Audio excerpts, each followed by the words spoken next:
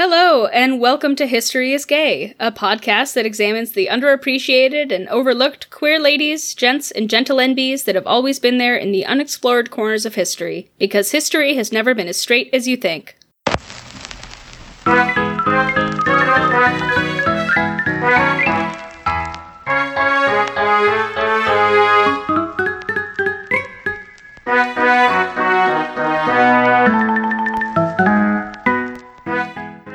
Hello, folks. Welcome to this episode of History is Gay.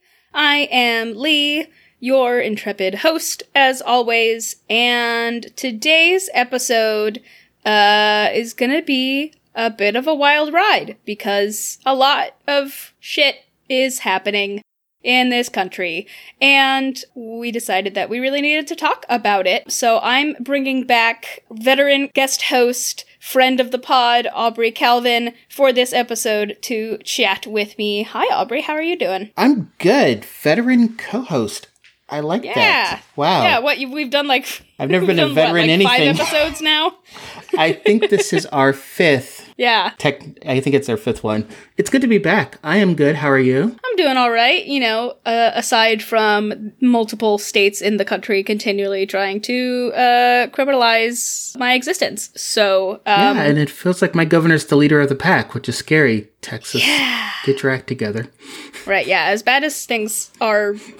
sitting here from sunny California watching things, like I can't imagine what it's like to be in Texas right now, which is where you are. So yeah, buckle up, folks. This episode is going to be mostly us yelling and like foaming at the mouth because we're right back in this bullshit again. This episode, we're going to be going back to the late 1970s in the United States and the emergence of right-wing Christian anti-gay movements and this kind of like family values language that was specifically a reaction to the passage of some of the first local gay rights ordinances, specifically a rash of anti-gay legislation attempts that began with former beauty queen and Florida Orange Juice spokeswoman Anita Bryant and her Save Our Children campaign in Dade County, Florida, which in turn then inspired legislation across the country, most notably Proposition 6 in California, which would have banned gay and lesbian and allied teachers.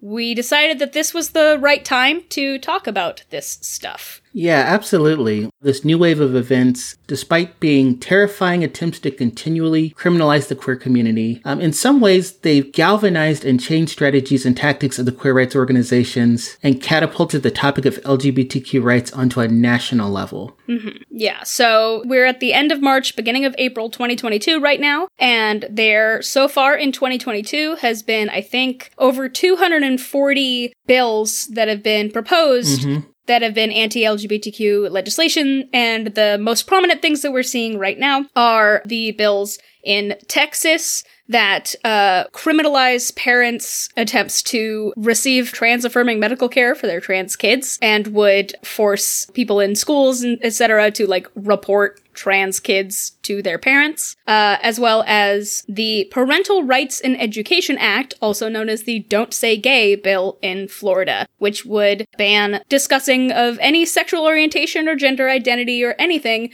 in schools. So we were hearing this and going, well, this all rings really fucking familiar. And so Aubrey and I decided that it was time to dive into this, and we figured one of the best ways to do this would be kind of doing a crossover episode. So this first episode's going to be the first part of our 2 crossover episodes with Southern Queries. Here on History is Gay, we're going into the history of all of these events in the 1970s and the emergence of these anti-gay movements and the ways that they shifted both organizing tactics in queer organizations and the national conversation on gay rights. Yeah, and then on Southern Queries, India, Lee, and I are going to talk about the contemporary connection, how current anti-queer and anti-trans legislation, as well as like the whole opposition and critical race theory, which is not being taught in schools in the first place. A lot of it's just using the same tired arguments from 45 years ago, now in 2022. So to really get a contemporary look on this, listen to my show. And to get this historical one, you're listening to Lee's show. Yeah.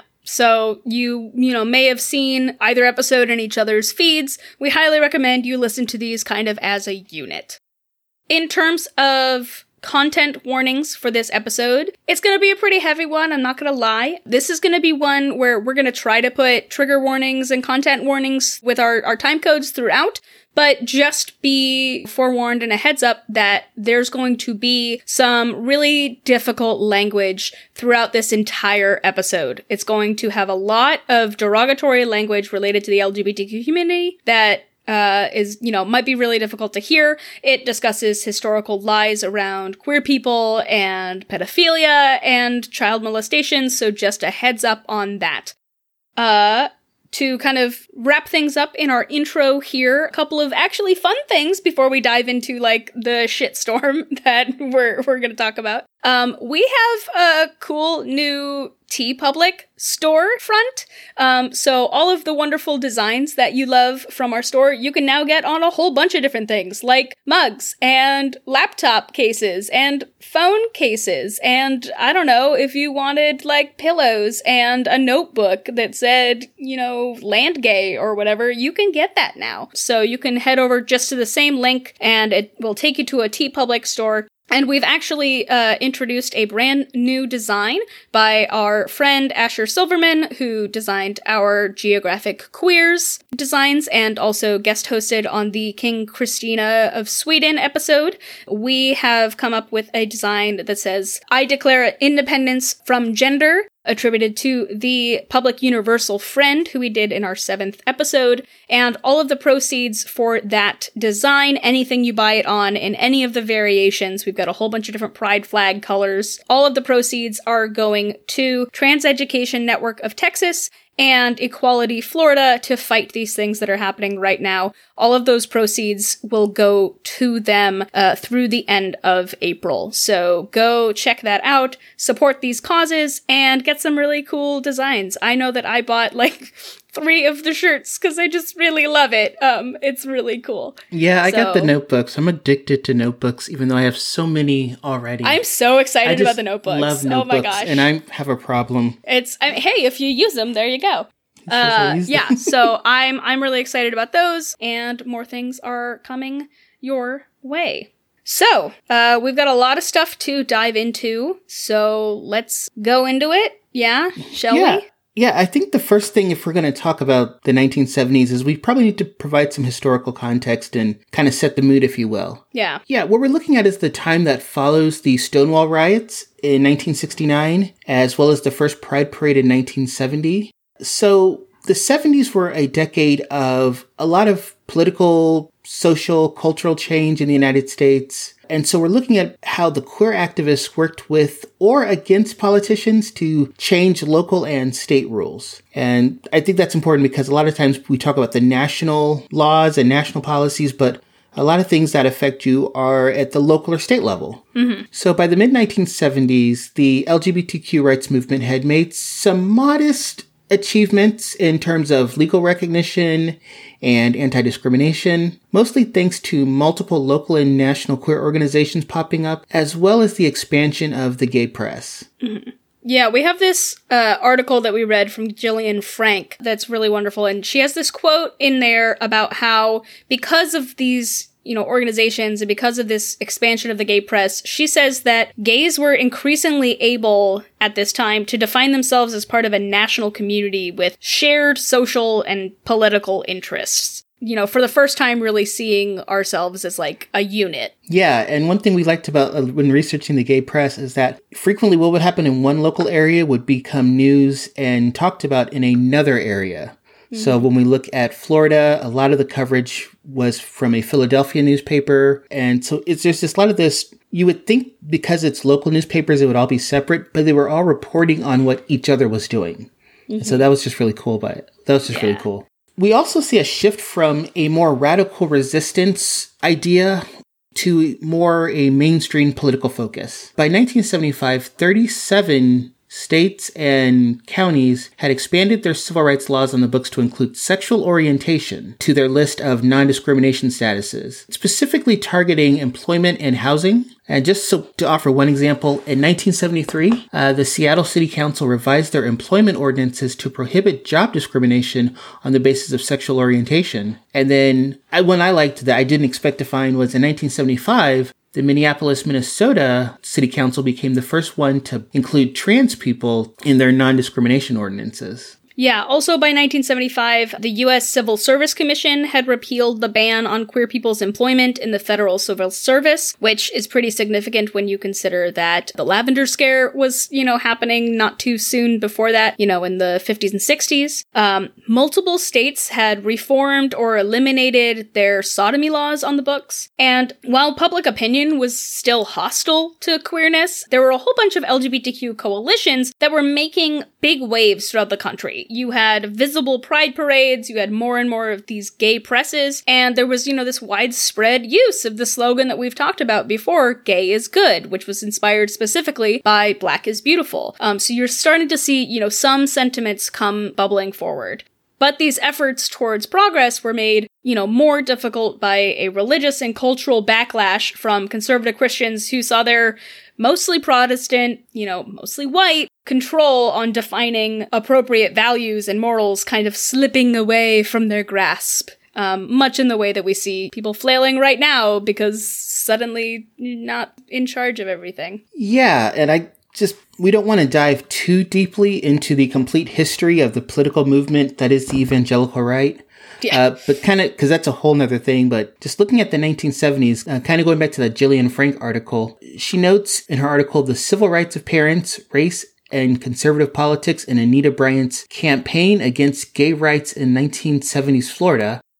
Conservative opposition to gay rights had evolved right alongside its opposition to African American civil rights, with language used such as the civil rights of parents to save their children from homosexual influence.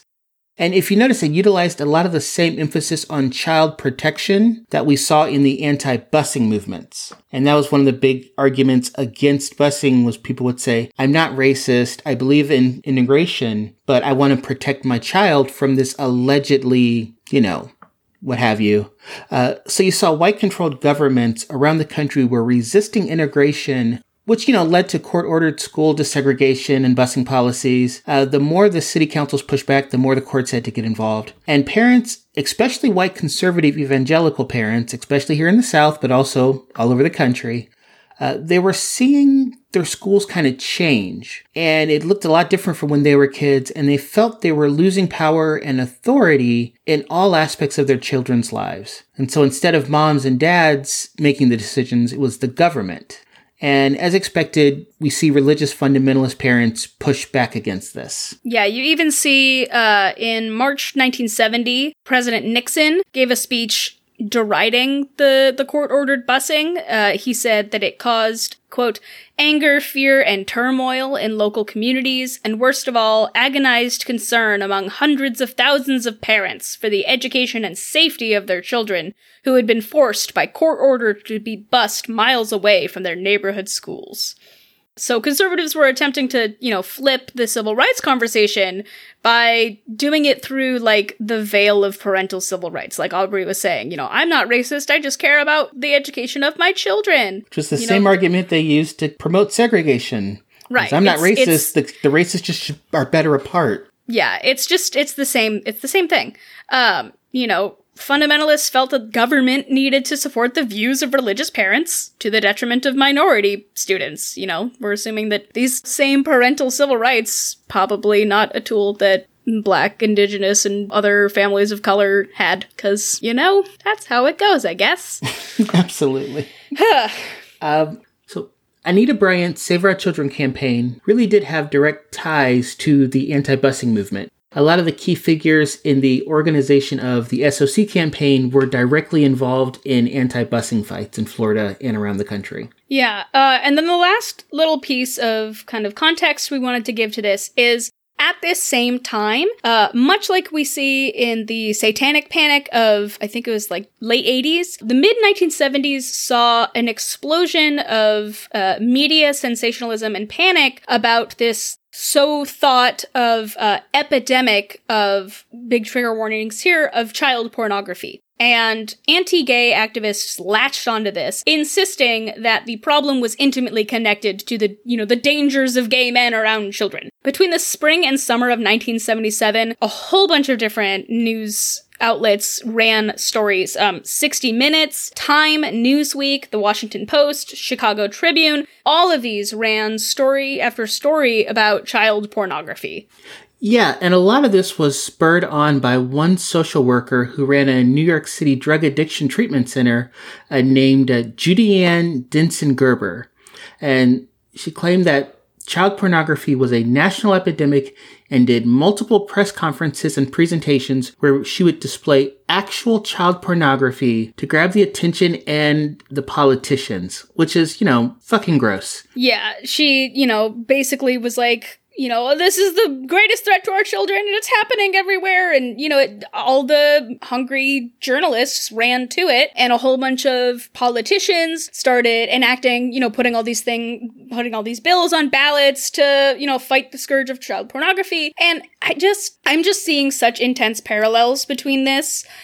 Specifically the way that, this idea that child pornography was running rampant and that it was specifically tied to, gay people, news outlets would specifically report on homosexual molesters. But, of course, if it's a straight dude, they're not going to say heterosexual molesters. I'm just seeing intense parallels between this and the way that right now, QAnon has launched onto this idea of child sex cabals and shit happening with high level politicians and important people in the liberal media. And the way that that's just being used as, racist dog whistles, instead of actually fighting actual abuse and trafficking, that's happening from the very people that they're supporting. If you really want to fight, trafficking and child sex abuse, maybe you should look at, Trump. Anyway, yeah, that's what I have to say on that. Yeah, the parallels are outrageously similar. Yeah. So that's our historical context. So let's get into, we're going to kind of have a two-pronged approach for each of these. We're going to start off talking about Miami-Dade County, Florida, and how all this started, and then where it kind of went, spreading out everywhere. And in both of these, we're also going to talk about how the LGBTQ rights movement mobilized and reacted against it. So let's start in Florida. All right. So who is Anita Bryant, and what does she have to do with LGBTQ rights? Well, Bryant is a former pop country singer and devout Christian. She was born in 1940 in Oklahoma, which, as an Oklahoman, I am sorry about that. In 1958, she was crowned Miss Oklahoma, and she was the second runner-up in 1959's Miss America contest. She's not even a Miss America winner. She's a failed Miss America. Third place. Third place. She's a failed contestant. Yeah, she turned these appearances into a singing and variety show career in the 60s. She had a bunch of singles. Her highest charting one was 1961's Paper Roses, and she had a string of minor hits in the early 60s, but she never really reached a superstar status in comparison to other pop singers of the day. By the late 60s to 70s, she had transitioned mostly to just, kind of playing to her bass. She did a lot of Christian praise songs. In 1960, she married her husband, Bob Green, and moved to Florida and became Florida's problem. And she, in 1969, was tapped by the Florida Citrus Commission to be their spokeswoman. She would appear in radio and television commercials all over until 1980. Yeah, I mean, with Anita Bryant, she really was tied a lot to Reverend Billy Graham, and a lot of that kind of rides of that more that gospel, TV, radio, more theatrical aspect of Christianity. In 1977, Florida conservative political leaders, really including mainly Anita Bryant and her husband, they founded the anti-LGBT organization Save Our Children. And Anita was basically the spokeswoman and the public face of the campaign. And we're going to dive into them more a little bit. And just a quick note on terminology. When we say Miami-Dade County, that's the same thing really as Dade County, which is what it was called. They changed it to Miami-Dade County in 1997. So you might hear us switching between Dade County and Miami-Dade County, but it's the same place and location. It's just, it's not Disney World. Right.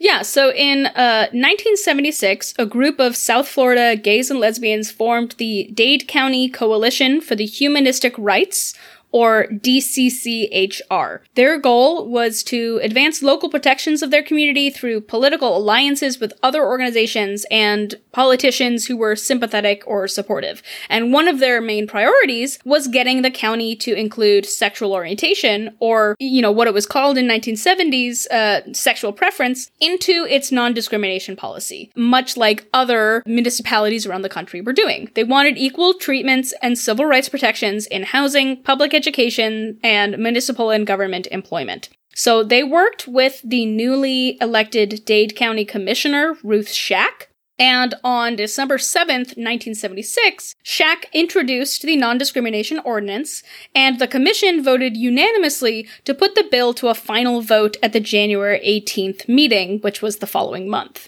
Yeah. So for Ruth Shack, and this was like her first year in office, the Human Rights Amendment was just the right thing to do. And in one interview, she said, "I thought it was a very ethical and very Jewish thing to fight against discrimination. I didn't think it was a big deal, but I was condemned by priests and rabbis, and I got death threats. People forget that back in 1977, gay people could be fired, could be jailed, could be sent out of their homes and of their theaters. To see my friends going to jail just for being in the wrong place at the wrong time was horrific." Ladies and gentlemen, this is what an ally looks and sounds like. I mean, Yep. She's just amazing.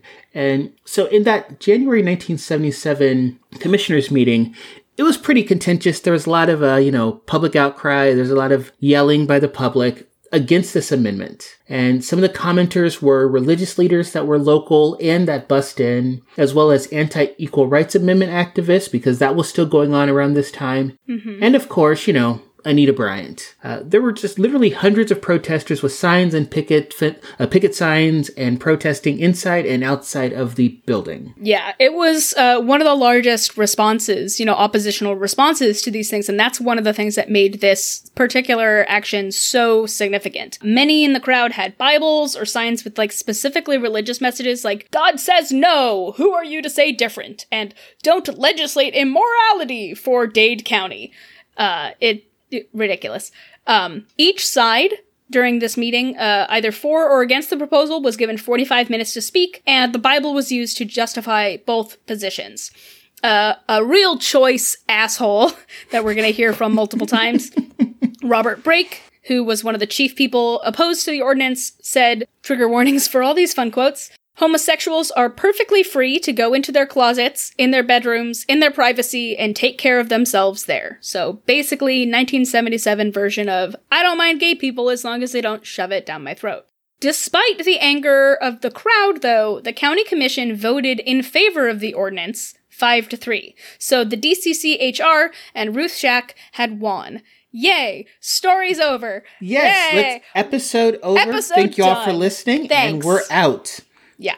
No, of course not. I mean, when is life ever that simple? Right. Yeah. Really, there was a huge fallout after the ordinance passed. After the vote, Anita Bryant said, "We are not going to take this sitting down. The ordinance condones immorality and discriminates against my children's right to grow up in a healthy, decent community." Gotta love that. So, Save Our Children, parentheses, from Homosexuality, Incorporated. is formed just a few days later following this meeting on January 26, 1977, by Florida conservative ministers, politicians, and citizens. Anita Bryant and her husband, Bob Green, are, the main guiding factors here. They had the first meeting in their house, and they strategized specifically a way to repeal the ordinance. Bryant was named the president and the spokeswoman of the organization, although many scholars have stated that most of the actual political planning was coordinated by other leaders and members who had close ties to the state legislature and other larger groups like Stop ERA and the Eagle Forum, and a lot of those folks who we mentioned had previously specifically worked in anti-busing movements. Yeah. So under Dade County law, if a minimum of 10,000 signatures were collected in opposition to an ordinance in less than 30 days, the Metro County Commission would either have to A, reverse the ordinance or call a referendum. So the SOC gathered 60,000 signatures almost in about 25 days, which was 6 times as many as the minimum required. And they formally presented their petition to the commission on February 22nd, 1977. And the really amazing and significant thing about this is that Ruth Shack and the Metro County Commission, being presented with these 60,000 signatures, voted to uphold the ordinance anyway. They were like, fuck you. In March 1977, they decided, to do this, even though they had this huge opposition, and also, the media was pressuring them. But what that meant is that then, because they didn't reverse the ordinance, it was forced back on the ballot and put to referendum on June 7th, 1977. In a May 77 press conference, Ruth Shack, didn't just stop at this, first vote. She kept gunning for it, which is great. She read this 300-word statement urging voters not to repeal, and in it, she has this wonderful quote that says, "Human rights are not gifts to be distributed to those who meet our approval and withheld from those with whom we disagree." Yeah, I think, and I find it interesting is that both these women are still alive. So it's I'm in love with this idea, and Ruth Shack is just considered an icon in Florida human rights activism. Over the next several months, the Save Our Children engaged in a widespread hate and fear-mongering crusade, comparing homosexuals to child molesters, to crashing gatherings of the Metro Commission, and prompting countless think pieces and newspapers, and really catapulting the whole local issue to national attention. Spurred on, of course, by Anita Bryant's celebrity. It's always that idea of tying a celebrity to your cause, get national attention. Yeah. And some of the sentiments and kind of anti-gay language that was going on, it's hard to hear this, but we really wanted to put these specific quotes in here because this is how you recognize the same kind of language that's being used today. There was a big emphasis, as we said, on parental rights and protecting children as a holdover strategy from Southern segregationist strategy. So our wonderful Robert Brake again, this vile ordinance violates the rights of parents to bring up their children as they see fit. Or this deluded Save Our Children member Judy Wilson, "This is not a hate campaign. We're motivated because we love our children and our nation and our country." That's the same. But okay. That's the same. I love that. Okay, And then Anita Bryant's was, some of the worst of all, which is, how she becomes this big figurehead. Yeah, she had horrible things to say. Some of the things she said, just bullshit. It's she said, "I don't hate homosexuals, but as a mother, I must protect my children from their evil influence." Right. That's a good one. God. Or, homosexuals cannot reproduce, so they must recruit. And to freshen their ranks, they must recruit the youth of America. Oh, I love this one. "The ordinance guts the law on the side of the unrighteous. If homosexuals are allowed to change the law in their favor, why not prostitutes, thieves, or murderers?" Which, good false equivalency there, right? Right, just yeah. Yeah. Also, abolition. No. Sex workers and fucking people who, can't survive in a violent capitalist society should not be going to jail. So, yeah, let's change the law. In the same kind of... how she says, I don't hate people, but all these words are so hateful. I love it. Right, exactly. It's the love that, hate the sin, love the sinner. It's, here's another one. "If gays are granted rights, next we'll have to give rights to prostitutes and to people who sleep with St. Bernards and to nail biters." And to that I say, yes, sex workers deserve rights. What of it? Also, nail biters? I don't get that one. I don't know. The whole St. Bernard bestiality thing is the same thing that religious conservatives used when they were against same-sex marriage. Exactly. Yeah. What's next? That's what will happen next. I'm like, this has never crossed my mind. Mm-mm. Do you want to fuck a dog? Is that what's happening? Is that what you think marriage is? Is that why you're concerned? That's so, so gross. Yeah. So gross. Yeah. There was also a stated fear that gay and lesbian teachers were pedophiles that would prey on children and teens. So we reach Election Day. all of these efforts to essentially backpedal and besmirch Dade County's queer population and the progress that they had made was unfortunately successful locally, and come election day, the gay rights ordinance was repealed by a whopping margin of 69 to 31%. So you had this huge shift. Anita Bryant celebrated the results by, quote, dancing a jig at her Miami Beach home, kissed her husband in front of the crowd, and said, "This is what heterosexuals do, fellows." Ugh. Way to make straight pride the, most absolutely unappealing thing ever. This is what heterosexuals do, folks. Excuse me, I don't want to see that. Yeah, it's like for someone who is so religiously conservative and so in her religion, she seems to be missing all of the verses about pride and being boastful and humility. She's just missing all of those. And she's just so spiteful. It's almost as if, people who use religion as a veil and a smokescreen for their bigotry are just the tiniest bit hypocritical. But absolutely, right? Yeah. I told y'all that this episode was just going to be us yelling and foaming at the mouth. So it's like, oh God. We said it right there on the tin.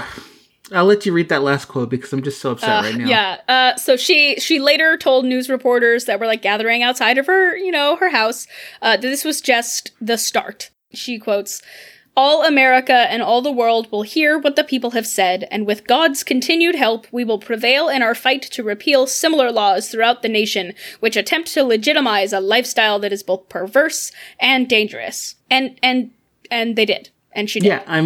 Yeah, unfortunately, Florida was just the beginning. This absolutely spread elsewhere. So Dade County was a launching pad for organized opposition to queer rights that really spread across the country, inspiring the Christian right in other states to repeal their own expanded human rights ordinances, including St. Paul, Minnesota, Wichita, Kansas, and Eugene, Oregon. What we see is within 2 years, conservative preacher Jerry Falwell, just developed a coalition of conservative religious groups named the Moral Majority that influenced the Republican Party to incorporate a social agenda in their national politics. Homosexuality, being against the Equal Rights Amendment, abortion, and pornography were really among those issues that became most central to the Moral Majority's priorities up until 1989 when it folded.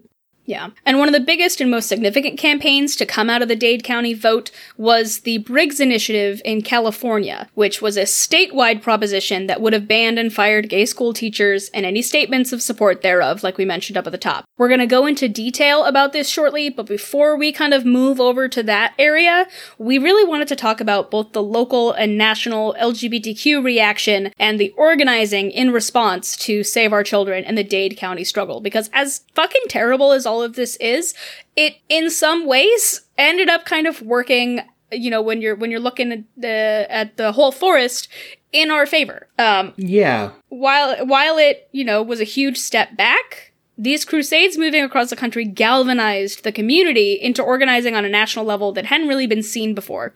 And it led to changes in the narrative and organizing tactics of queer organizations, specifically into opposing these attacks on a very granular level.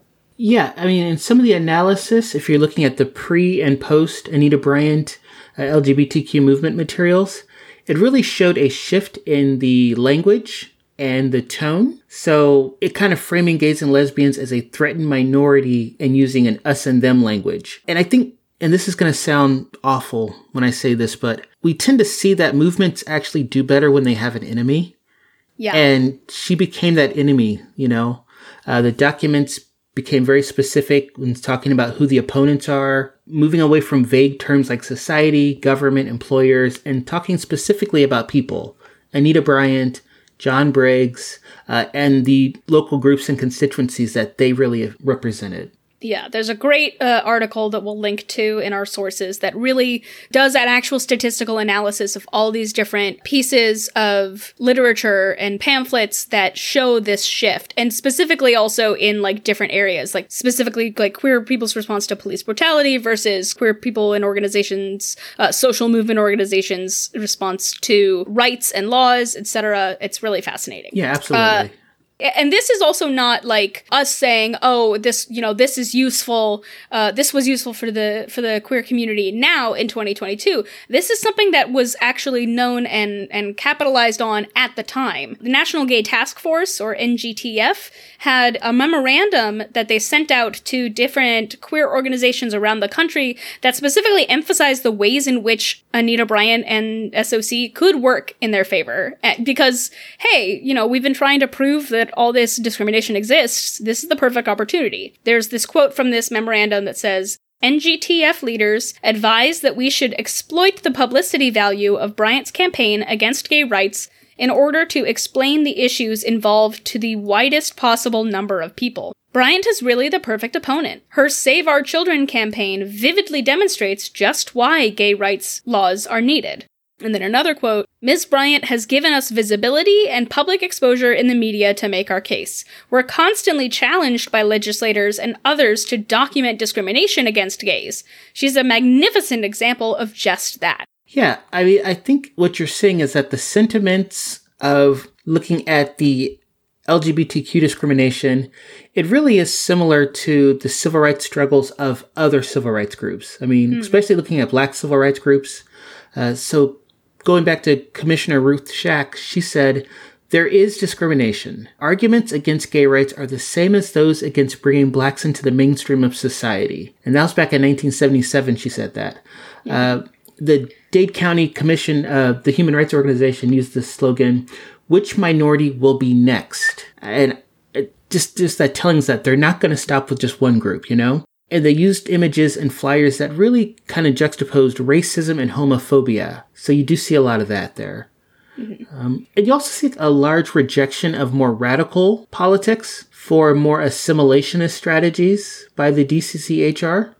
And going back to that Frank article, the Gillian Frank piece, Frank noticed that the DCCHR, which is a mouthful to say, was placed in the unprecedented position of waging a political campaign that had to make homosexuality socially legible and palatable to voters.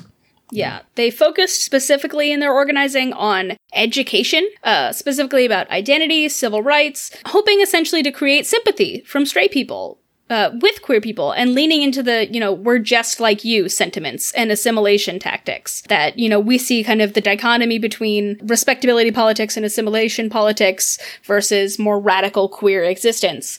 What's going to get us what we need at what time? DCCHR leader Ethan Gato, when he was kind of thinking about the Dade County loss, suggested new tactics. He said, we have to start talking to them in terms of, we are your brothers and sisters, your sons and daughters, your doctors and lawyers. That brings it home.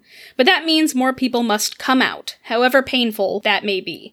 And the National Gay Task Force started a national education campaign with the theme, we are your children, and sold shirts with this across the country throughout the Advocate magazine. So there's this really, specifically tying into, we're going to use their language against them. Yeah, and I think, I like that that's the same language that was used to get more people to support same-sex marriage and LGBTQ rights now. It's like, we are a part of your family, But I don't think we want to give the impression that the gay rights movement was completely unified.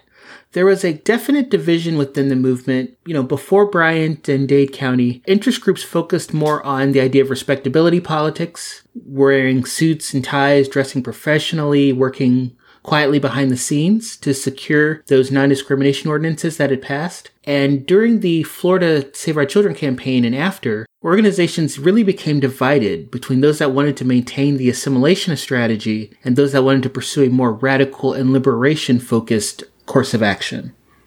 Yeah, you see that big split.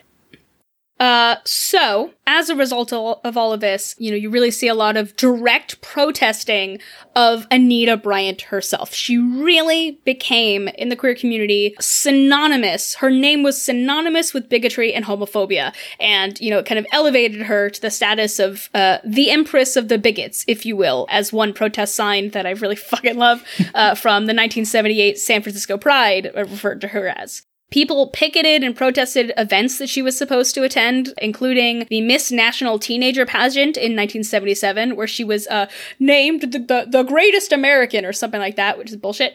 The Southern Baptist Convention in Atlanta in 1978, the National Religious Broadcasters Association Convention in 1978, and what I really loved is the State Bar of Texas's annual convention in 1977, which actually marked the first major political action for the Houston gay community. I think something like 3,000 people gathered and marched, and the first Houston Pride rally happened a year later. Yeah, I've actually, it's always hard to get these estimates. I've heard that it's closer to 10,000 people, but honestly, who can know? Honestly, who can know? Shit ton of people. Yeah. I think this idea of protesting is very interesting because if you go back to just 10 years earlier, in 1968, Anita Bryant actually performed at both the Democratic and Republican National Convention. So to see such a turn in 10 years where she goes from being loved by all political sides to being reviled and protested everywhere she went was just so amazing. Yeah, she even had a television series that was proposed that she was going to be a part of, like a variety show, and it ended up being canceled because of her campaign. The producers did not want to invite all of that drama. The main sponsor, Singer Sewing Machines, pulled out, and the producers, said things like, "We want this to be a pleasant show. We'd like to have as little difficulty as possible in any direction." Which, of course, that didn't stop Anita Bryant from blaming queers for her lost opportunity, rather than, the fact that, she just stepped in her own shit and couldn't keep her mouth shut. She said, famously, "The blacklisting of Anita Bryant has begun." Yeah, I think we see this a lot when we look at people talk about free speech and being able to say whatever they want, but not wanting the consequences of it, right? Right. And just as we say this, the day we're recording this, Louis C.K. won a Grammy for a comedy album. Like, really? I saw a tweet of that that just goes, "Cancel culture strikes again." Yeah, it's like he won a freaking Grammy. Christ. Like, really? Right? Like, we haven't done anything. Yeah, so there's no Yeah. Yeah. I'm excited to announce that this episode is sponsored by Surfshark VPN. We're so grateful to be able to partner with sponsors like these guys who help keep the show going and enable us to bring you even better content, pay guests, and more. Surfshark VPN, which stands for Virtual Private Network if you're an internet old like me, is an awesome app and browser extension that not only protects your privacy online, but changes your virtual location on your phone or computer to anywhere in the world, allowing you to access the internet as if you were actually in a different country. This, of course, allows you to bypass geo-restrictions and access websites and content that you might not usually be able to see. For example, let's say you just got done listening to our episode on bisexual Mexican artist, communist, and rumored lover of Josephine Baker, Frida Kahlo. And now, understandably, you'd like to stare at the beauty that is Salma Hayek for 2 hours, while she and Alfred Molina portray Kahlo and her husband Diego Rivera in the masterpiece that is Julie Taymor's 2002 biopic Frida, but it isn't available over here on Netflix in the US. However, if you go over to Surfshark and switch your virtual location to Germany, voila!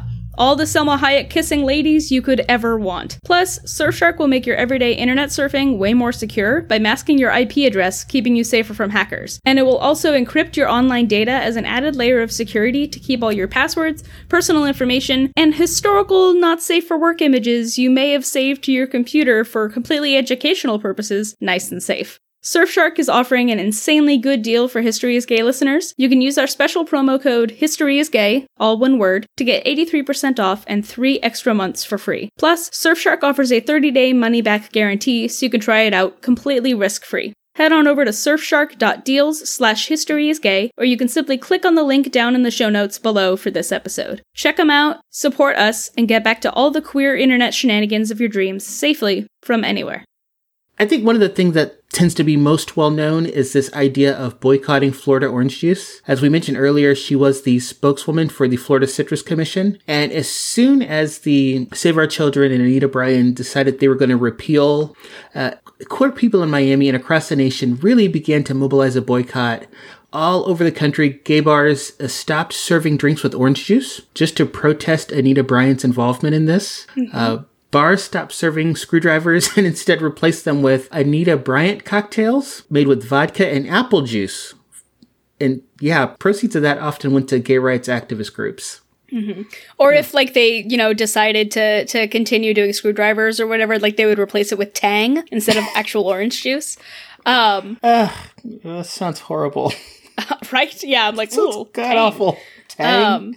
It's a great name. Vodka? That's horrible. These are horrible drinks. Ooh, yeah. Activism isn't always good.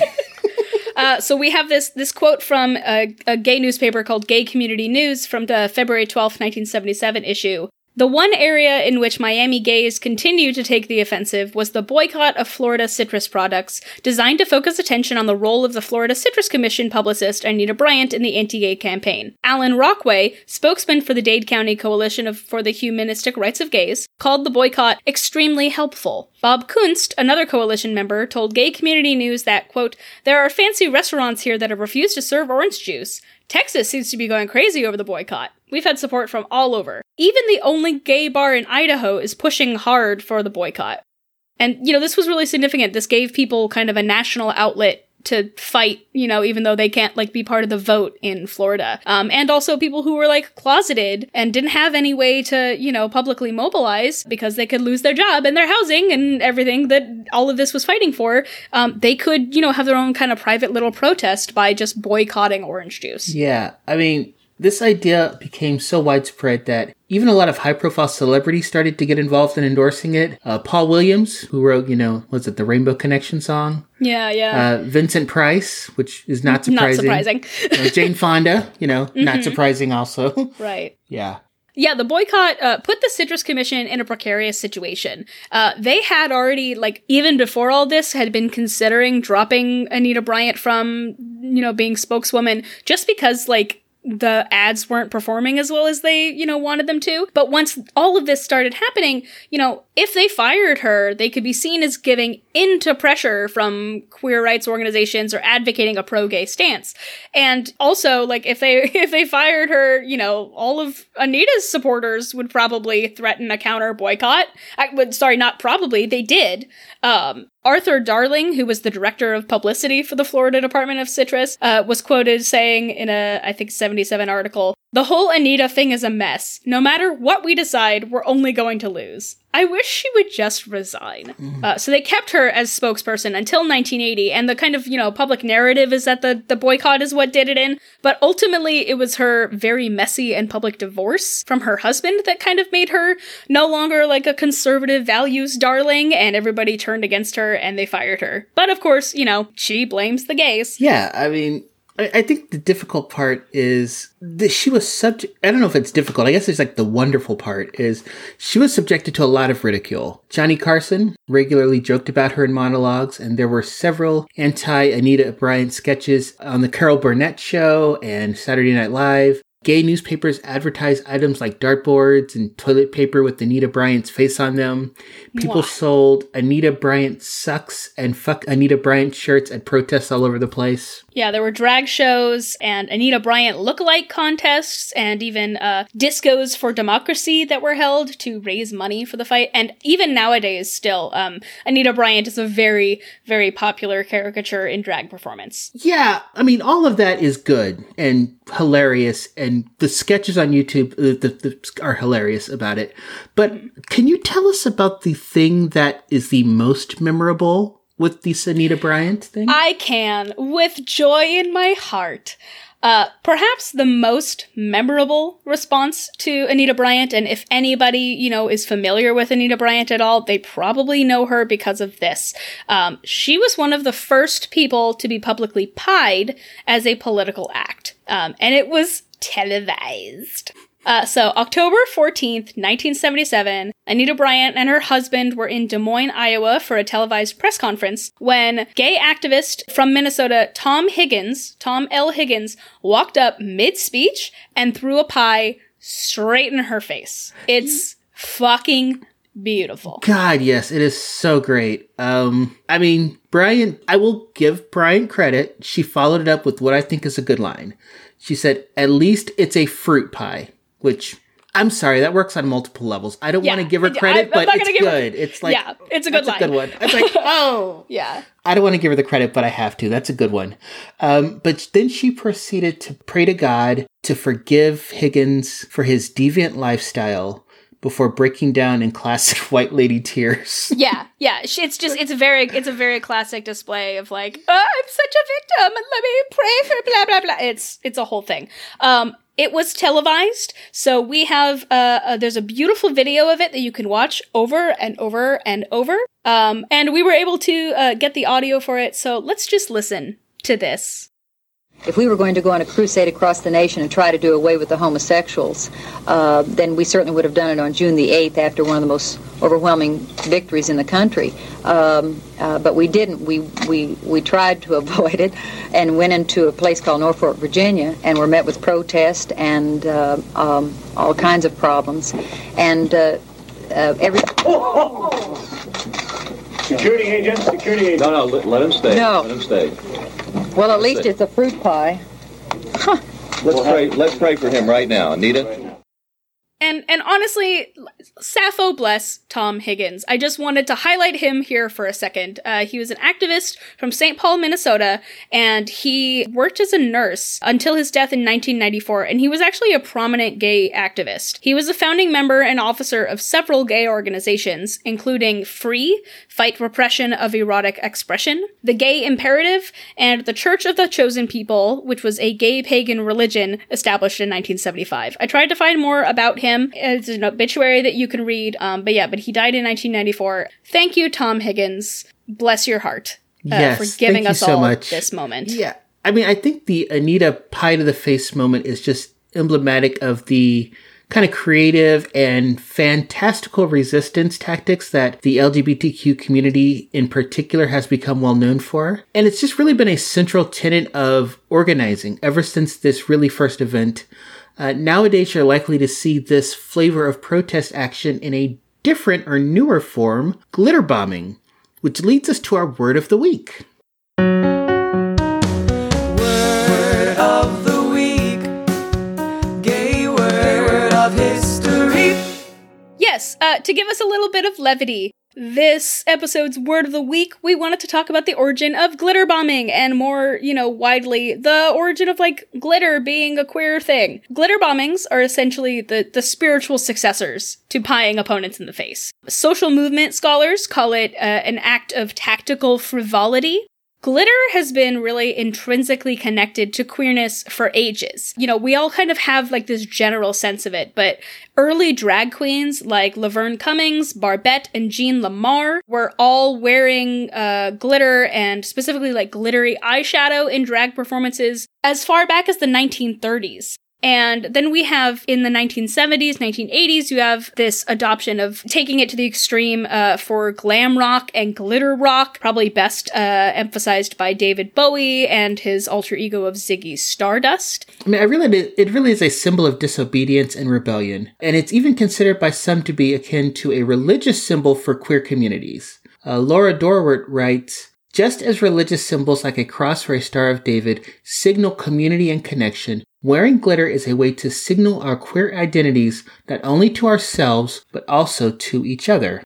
And LGBTQ organizer and Episcopal priest, Reverend Elizabeth M. Edman, was quoted in an article, "Glitter is serious business for queer people. Glitter is how we have long made ourselves visible, even though becoming visible puts us at risk," which I think is really important. Yes. So we have this, this first known act of glitter bombing. Starts in 2011. Minnesota activist Nick Espinoza shouted, "Feel the rainbow."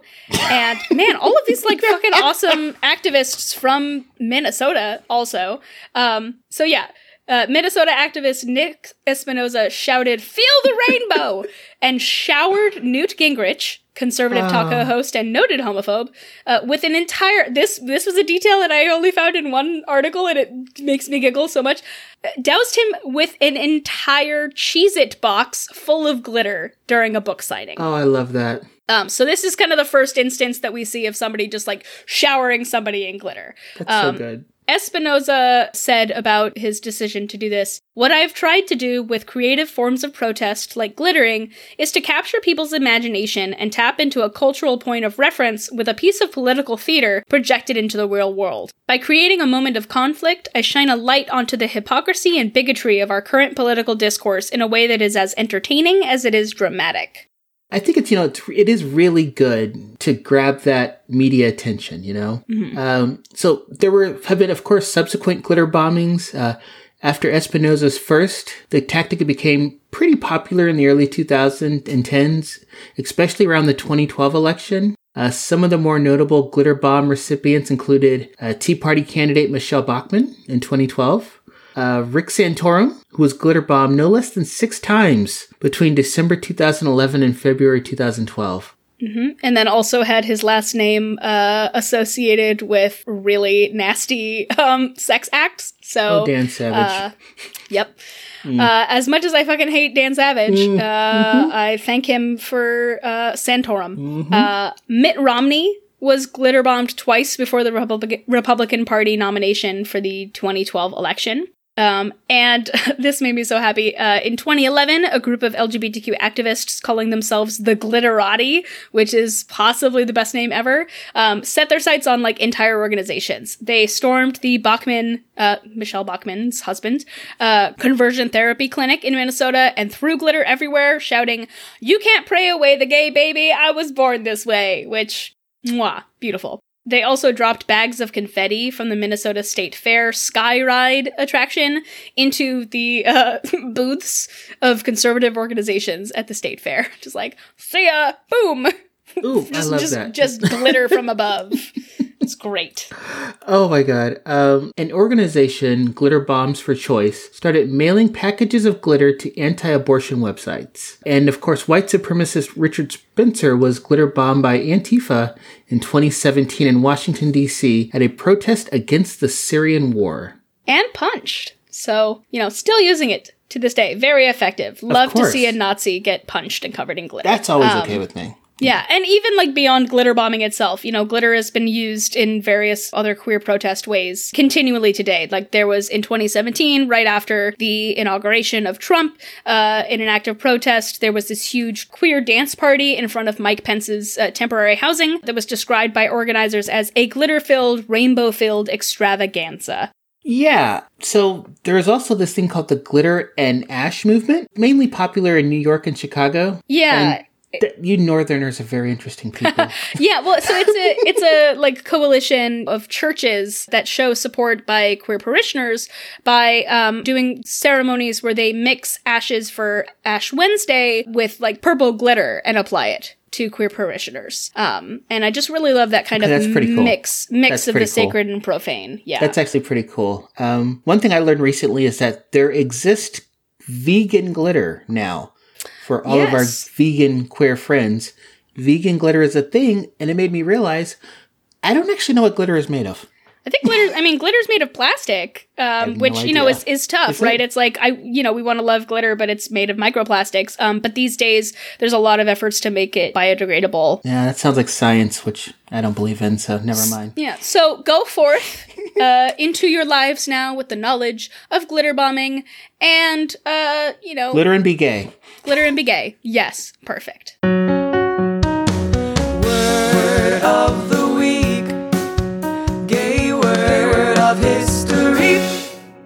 All right, so that was our word of the week. Back to our narrative. So, we've moved out of Dade County in Florida, and inspired by all of these precedents of it spreading across the country in all of these different municipalities, in 1978, a conservative California state senator from Orange County named John Briggs escalated this campaign from repealing local ordinances to attempting to enact anti-gay legislation at the state level for the first time by introducing Proposition 6, which attempted to ban gays and lesbians and anyone who expressed support for queer people from teaching in schools.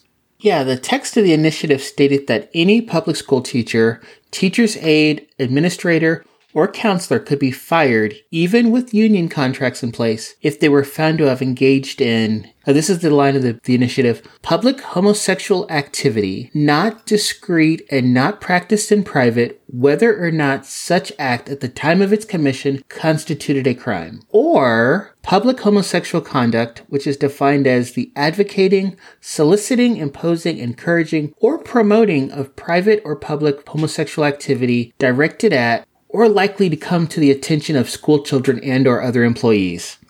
That's a lot. Yeah, that's a lot. And this was yet again backlash against local advancement in queer rights. Earlier that year, Harvey Milk had introduced San Francisco's first gay rights ordinance, the Human Rights Ordinance as it was called, which the New York Times at the time deemed the most stringent and encompassing in the nation. We're going to talk a tiny little bit about Harvey Milk, but Harvey Milk is his whole own episode. But Briggs and their campaign gathered over 500,000 signatures to put the repeal on the ballot. And this was, much like in Dade County, it was several hundred thousand more than were required.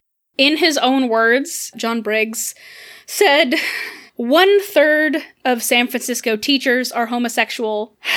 I assume most of them are seducing young boys in toilets, which is a disgusting fucking quote. Yeah. Referring to gay teachers, he also said, most of them are in the closet, and frankly, that's where I think they should remain. Briggs specifically modeled his initiative after the Dade County repeal and success of this protecting children language. He previously campaigned with Anita Bryant in Dade County, and he even went as far as naming his organization California Defend Our Children. Or in some places you can see California Save Our Children. So literally just another branch of this same argument and same organization. Yeah, I mean, this was much more specific to a profession than the Dade County one. Mm-hmm. And so we have to ask the question, why were teachers targeted here? And that kind of brings us to the idea of queer labor, which was a term I had never really heard of until 1 or 2 years ago. And one reason that Briggs targeted teachers was because of this concept, queer labor, or also known as queer work, which does refer to careers or professions that gays and lesbians could take that cross traditional gender lines. Because teaching was considered women's work, it was one of the few professional jobs where educated gay men could work without much conflict or fear of being outed. Similarly, single lesbians could teach without too many questions related to their marital status or relationship status. And another reason why Briggs targeted teachers was so that they can use lies to connect gay people to child molesters and recruiting children to homosexuality.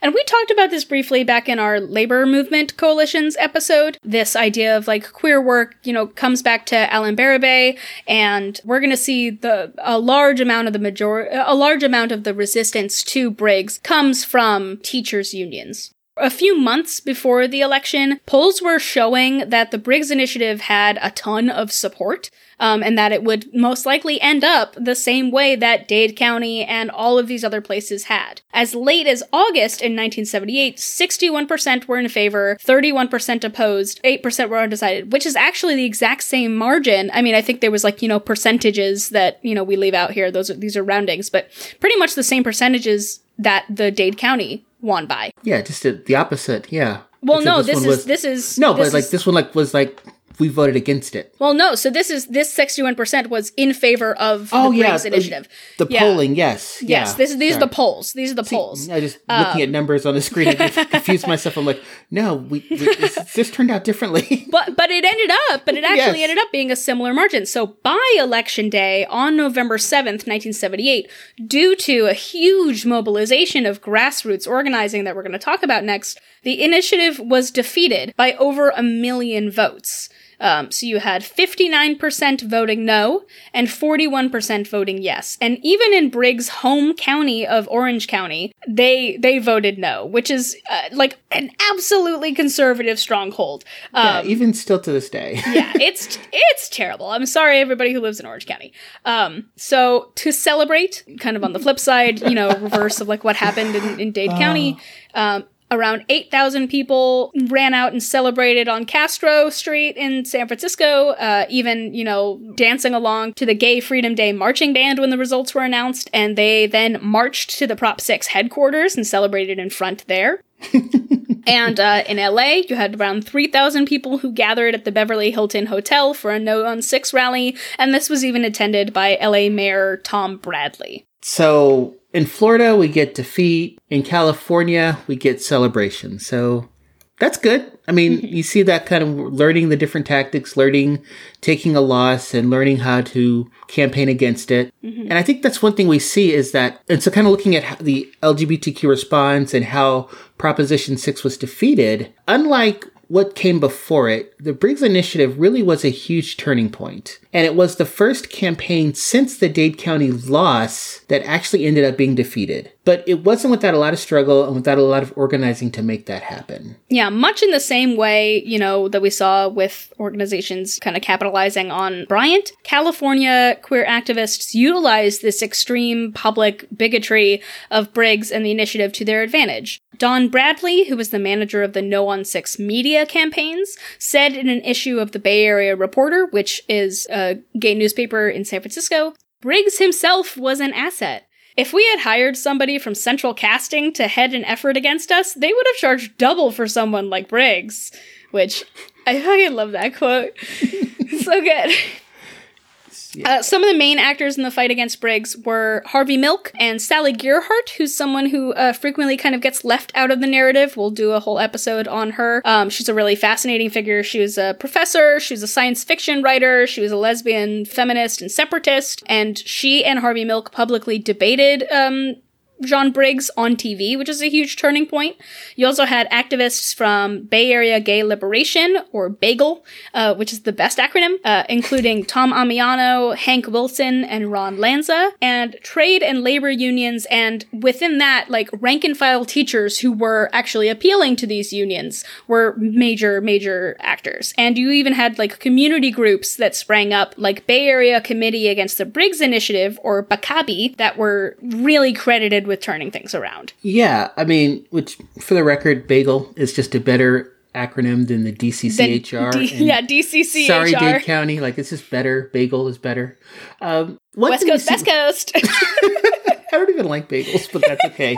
I eat what are called donuts, which are a better bagel.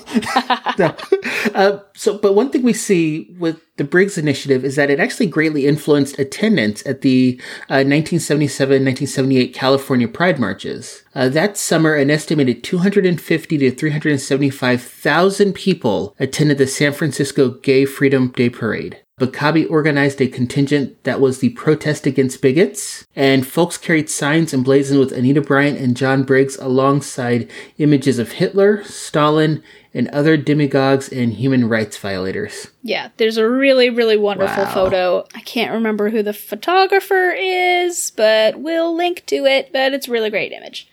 Yeah. So we kind of wanted to break down just a little bit of what some of these individual actors did to contribute. So starting off with Harvey Milk and Sally Gearhart, on September 6th, 1978, Briggs and Harvey, who was the first openly gay man elected to public office, if you are not familiar, we still haven't done a full episode on him, but we've mentioned him in multiple episodes. He was elected to the San Francisco Board of Supervisors, and Sally Gearhart debated Prop 6 on live public TV. And this was, really something significant. This was one of the first times that you really saw what was basically seen as media bias for queer people.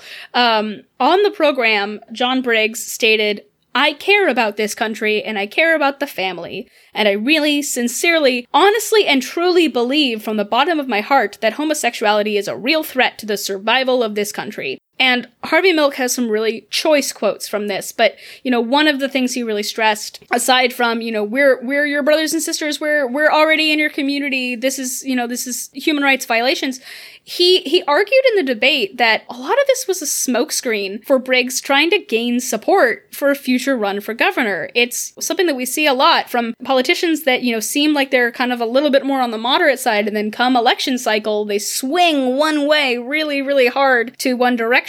So we have this rebuttal from Harvey Milk where he says, "You're lying. You're changing the statements around, just like you shifted the money around in your campaigns. You talk about morality, and I question, what is your real motive behind it? What is your real ambitions behind this?" And Harvey Milk and others in the movement, really at this point encouraged the gay community to come out of the closet, to really publicly embrace, being part of this community in order to garner support from straight allies around them to defeat the measure. That same language that NGTF was saying, that strategizing and tactics, really was applied. That, we're already part of your lives. Support us. Yeah. I think another area that you get a little bit of support from is in the kind of political world. The proposition gained opposition, so people were saying no on 6, from both President Jimmy Carter and former California Governor Ronald Reagan, who, for the record, still a piece of shit, but he did oppose this. And Reagan actually went on record saying, it has the potential of infringing on the basic rights of privacy and even constitutional rights. Reagan added, whatever it is, homosexuality is not a disease like the measles. Prevailing scientific opinion is that an individual's sexuality is determined at a very early age and that a child's teachers do not really influence this. God, what a quote to hear in 2022. From Reagan. It's like, yeah, okay. Whatever it is, homosexuality is not a disease like the measles. Meanwhile, fucking 10 years later. Yeah, I mean, the whole, it's cool that Jimmy Carter came out against it and Gerald Ford, but for the whole Reagan thing, this was really risky because in just 2 years, he ran for president in 1976, didn't get the nomination. In 1980, he would actually win the presidential race based largely on Falwell's moral majority support and these other conservative evangelical groups. So they pushed him into the White House in 1980 and 84, and then he showed who he really was. By completely disregarding the gay community during the AIDS epidemic, by downplaying it, by saying people were being punished for their lifestyle. So he completely did a 180 here, which is just, he showed who he really was. It just was very opportunistic. And I mean, we will say that, it very well may have been the fact that Reagan, being governor, was showing opposition to this that was, part of the tipping point in overturning this. Briggs specifically publicly, we really wanted to bring up this one person. He specifically publicly attacked a gay second grade teacher named Larry Berner, who was from Healdsburg, California, which is an area outside of San Francisco Bay Area. During a press conference, he essentially, referred to Berner saying, if you'd put a second grade child with a homosexual, you're off your gourd. We don't let necrophiliacs be morticians. Again, false equivalencies.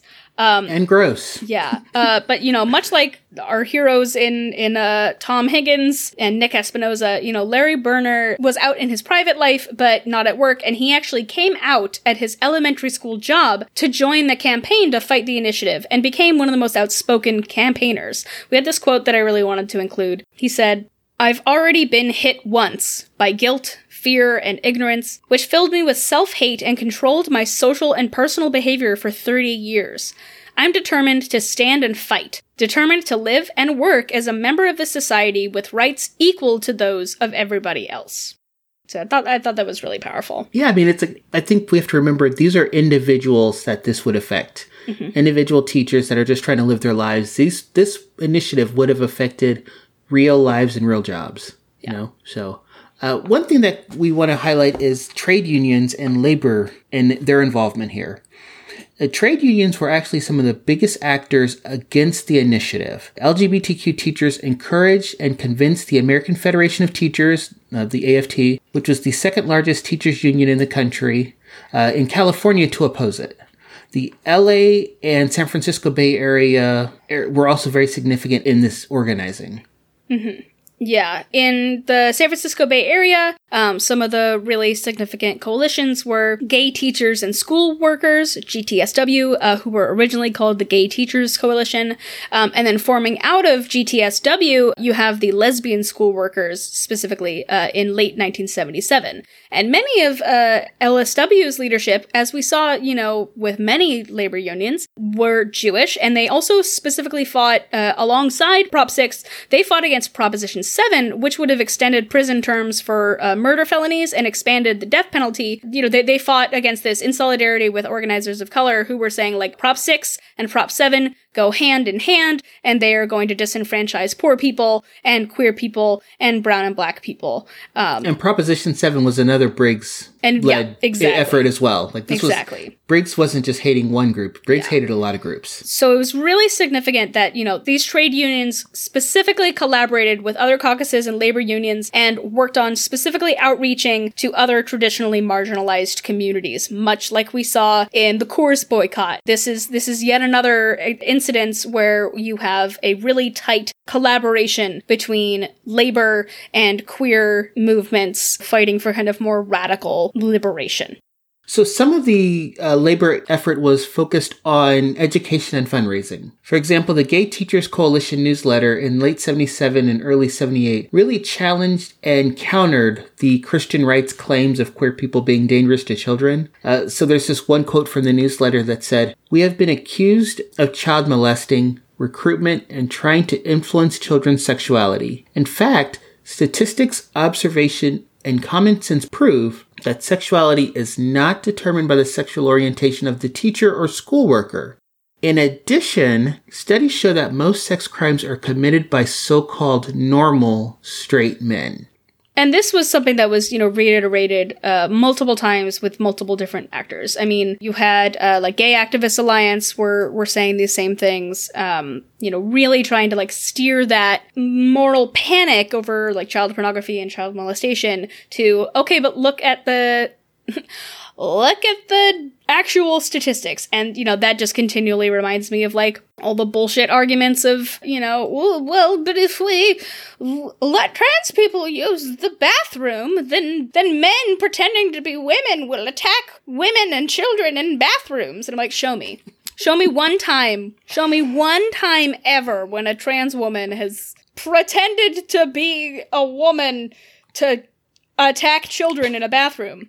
Meanwhile, I'm sorry, I'm just lost on your Karen voice there that you just did. I'm just trying not to bust laughing from that. I'm like, oh, Karen. I'm just like, meanwhile, how many senators have been arrested for lewd behavior in public bathrooms? Mm-hmm. Yeah, it's like, right. Yeah. I really like the story of, to kind of just like wrap things up a little bit here. I wanted to put in, at the California Federation of Teachers convention, May 1978, was really significant because they actually had McClelland, I think is the textbook publisher, held the first ever workshop on homosexuality in education. It was called Is Homosexuality Catching? The Gay Teacher, Reality versus Myth. And Gay Teachers of LA members actually persuaded 250 of California Teachers Union delegates to wear black armbands with pink Stop Briggs triangles during the convention, and they passed out flyers, and this was like really, really significant mobilizing, which was really neat. And so, Briggs was overturned by over 1 million votes, and we have very targeted, mobilized grassroots organizing by queer people in, major metropolitan cities throughout California, but also, in many other places, like LA and, San Francisco were major locuses, but there's also a lot of local organizing in Sonoma and San Bernardino, and there's a lot of really great resources out there that you can see kind of, the full extent of what people were organizing with. Yeah, I mean, if anything, this goes to show you that the gay community, the queer community cannot do it alone. Mm-hmm. There's just not enough of us. We need the support of allies, of other groups, and we need these other groups to understand that if they're coming for us, you will be next if they haven't come for you already. Mm-hmm. So it's just the idea of that coalition building is so important. Yeah. So main takeaways, kind of our conclusions and final thoughts before we go into our, we do have pop culture tie-ins, because, we do. It's a big cultural milestone. But we just kind of wanted to wrap some things up in the narrative and kind of talk about where we are today and some follow-up on some of these initiatives. Yeah. So as we mentioned earlier, Anita Bryant's National Crusade Against Gay Rights really had the opposite effect than she intended. Many scholars and writers have asserted that many LGBTQ people in the 1970s and the early 70s had really become kind of complacent and avoided a lot of the political activities involved. And her involvement really did kind of galvanize many people to either get involved, get engaged, or re-engage with queer politics. Mm-hmm. And so it was definitely that opposite effect. Yeah. And radically shifted the ways that people were organizing. Yeah, absolutely. Yeah. And looking at Anita Bryant and Dade County and the Briggs Initiative, one of the reasons why we really wanted to do this episode now is, as we said in the top, we're seeing considerable parallels between the 1970s and what's happening in state legislatures now in 2022. The attack against LGBTQ students in schools uses the exact same parental rights language that was common with Save Our Children. And it all goes back to anti-busing and to the same racist, homophobic, transphobic dog whistles that we just continue to see over and over and over.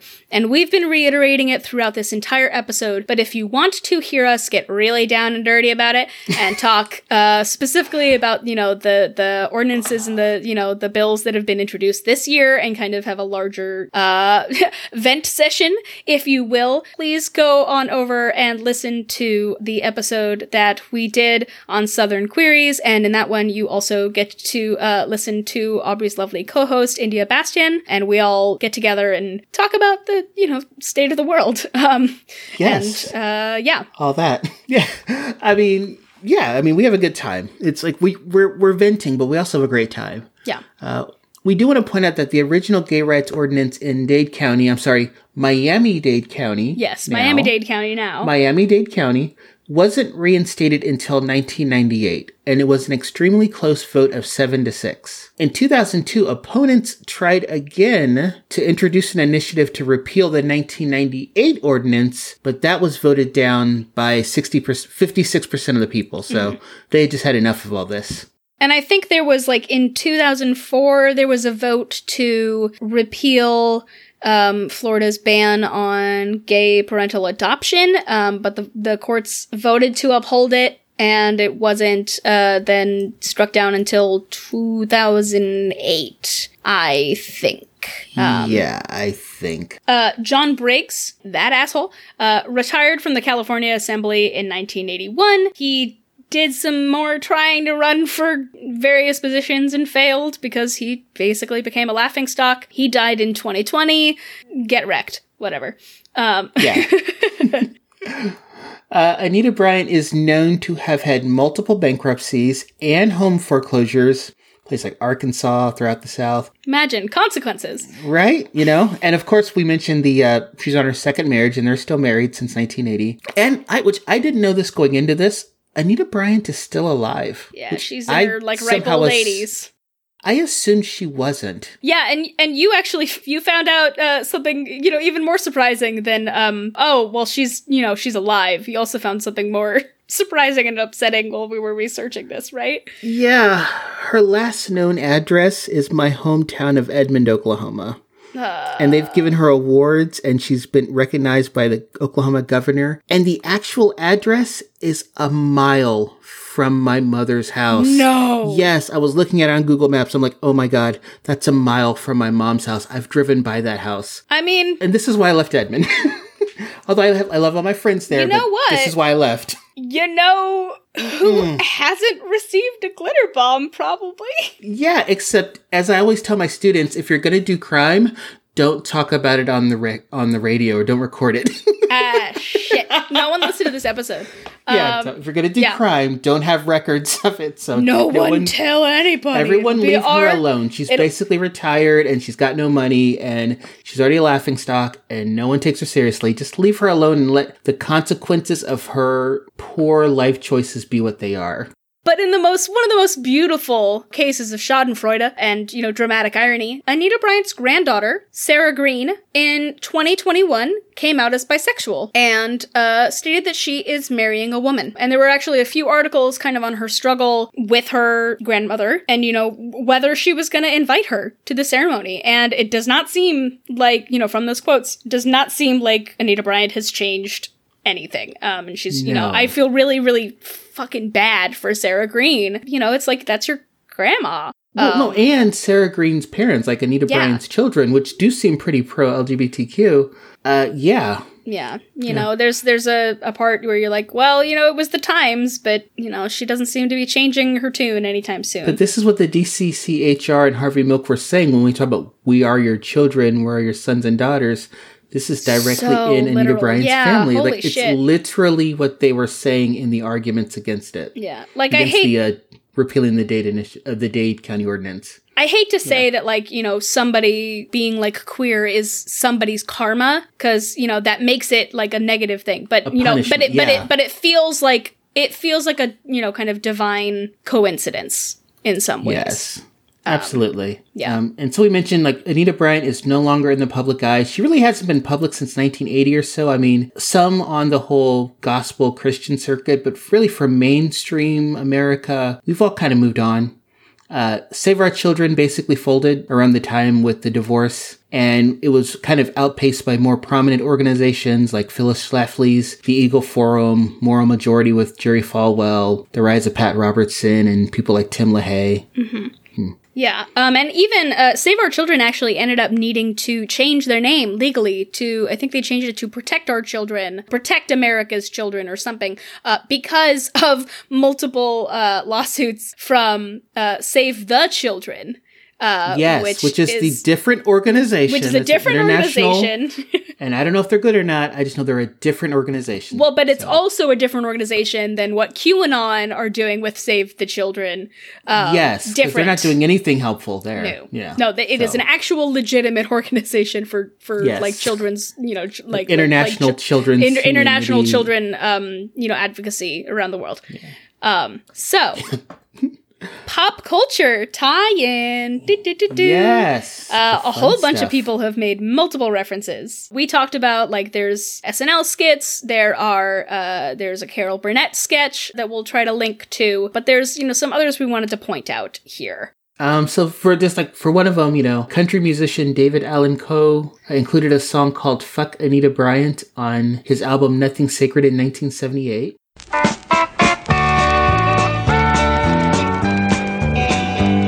Hey, fuck Anita Bryant, who the hell is she? Telling all them faggots that they can't be free. Throw that bitch in prison, maybe then she'll see just how much them goddamn homosexuals mean to me. Jimmy Buffett, guest of the whole Margaritaville fame, sings in Mañana. And I hope Anita Bryant never ever does one of my songs.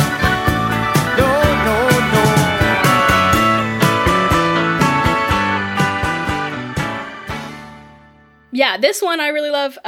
Punk band Dead Kennedys, which has been one of my favorites for many years, references Bryant and others, like Aubrey was just mentioning, who are big figures in the Moral Majority, in their song, Moral Majority. And the lyrics are, "You're planning for a war with or without Iran, building a police state with the Ku Klux Klan, pissed at your neighbor, don't bother to nag, pick up the phone and turn in a fag. Blow it out your ass, Terry Dolan, blow it out your ass, Phyllis Schlafly, ram it up your cunt, Anita, 'cause God must be dead if you're alive. God must be dead if you're alive."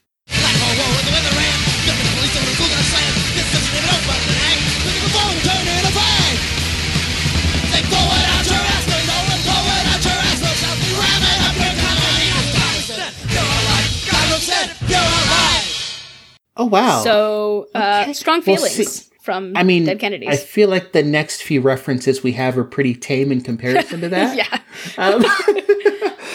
If anyone's familiar with the Tales of the City stories from California writer Armistead Maupin, one of his characters actually came out to his parents, and the parents just happened to be Florida orange growers. Which, what a coincidence, because he wrote that around 1978 or so. He never admitted it was a dig at Anita Bryant, but everyone basically thinks it is. Well, and speaking of, kind of like transparent references that everybody kind of knew, slipped underneath there, this was one that I was really surprised to see. The Howard the Duck comic series has a nemesis named the Supreme Sufi, or Sinister Sufi, and that's Soofi, who is a woman from Miami, Florida, who leads an organization called SOOFI, Save Our Offspring from Indecency.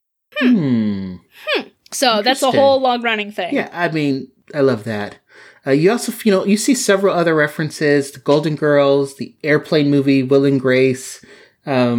She is just like, like a punchline. Yeah. And, we also wanted to mention, Anita Bryant, appears as an antagonist in actual, like, archival footage in the 2008 film Milk, starring Sean Penn. So you can, check that out and kind of have that context as to what was going on. Still haven't seen it. It's a good one. It's a good one. I don't like to watch movies about real people.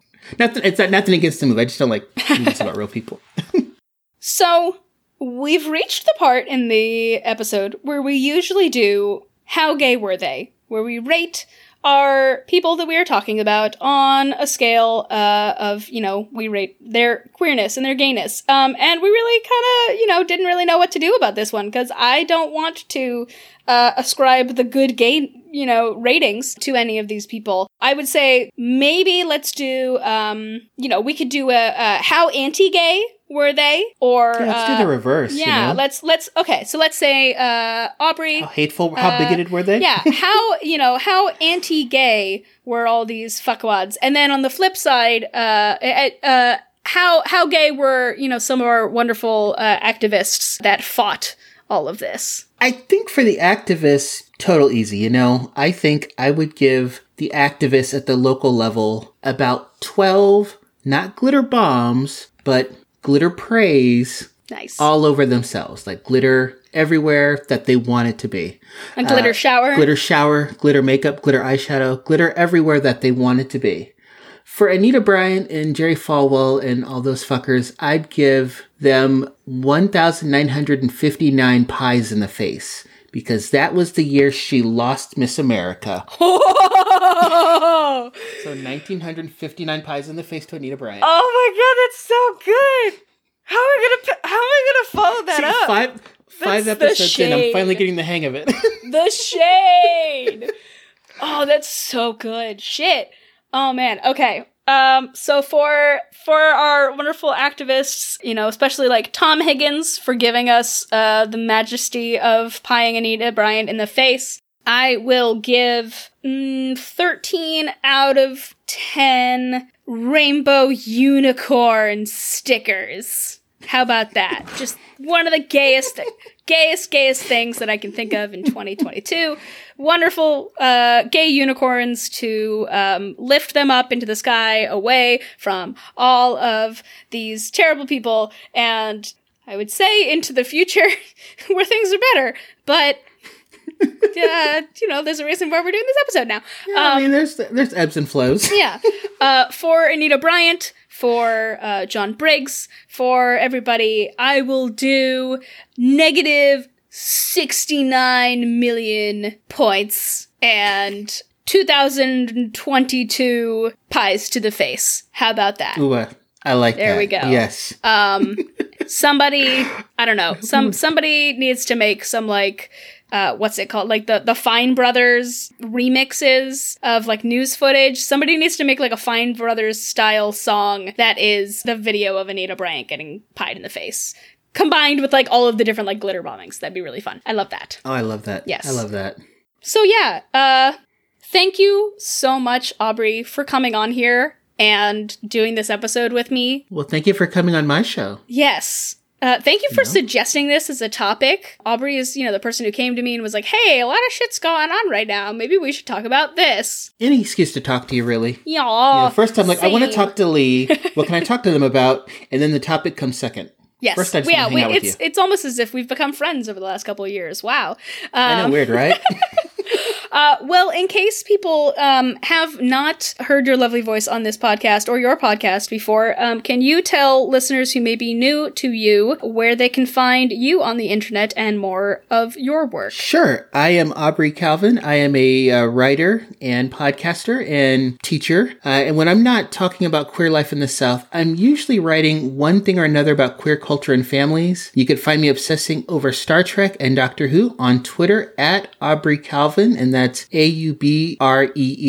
And then you can read some of my writing in Gay Parent Magazine, where I have a regular column. Yay! And Lee, what do you do? Where are you at on the interwebs? On the interwebs. I am Lee. If you don't know, I have a last name, and maybe I should start actually doing that in these episodes. Going to say. So I'm your host, Lee Pfeffer. I don't have a very radio-y name. When I'm not nerding out about old-timey queer folks, I'm usually talking about comics and queer TV, and also ranting about things on Twitter at A Paradox in Flux, and usually crying about Xena episodes on my couch. We are rushing to get this episode out before I go away for my annual Xena summer camp, which I'm really excited about. Yay! Yeah. And to see connections between Anita Bryant and the current state of anti-LGBTQ legislation, once you hang up on this episode, episode, make sure you listen to the second part of our conversation on the Southern Queries feed. Or alternatively, on this feed, if we end up doing a feed drop. We still haven't quite figured that out, so we haven't figured that out yet. You'll know as soon as you listen to this episode. All right.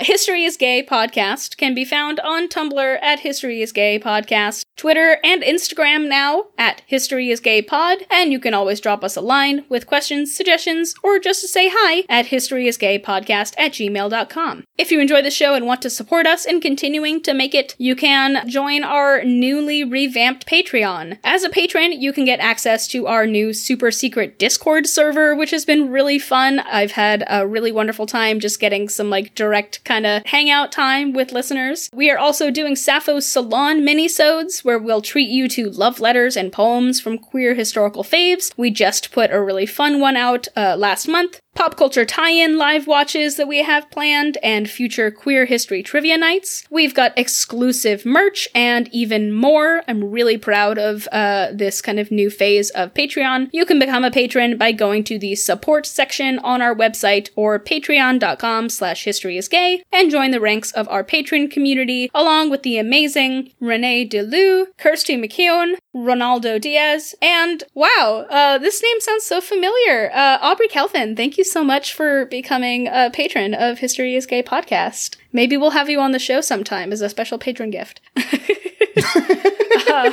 Thank you so much for all of your support. Couldn't do this without you. Y'all make this possible. You make it so that we can get cool JSTOR articles and buy books and do things like pay our wonderful friends to make cool designs that we can then send proceeds to organizations that are fighting homophobic legislation. So again, you can buy awesome merch at our new History is Gay TeePublic store. You can just click on shop at our website and it'll take you right there. And lastly, remember to rate, review, and subscribe wherever you get your podcasts. It helps more people find the show, and we can expand our awesome community that is getting larger and larger and more wonderful by the day. That's it for History is Gay. Until next time, stay queer and stay curious.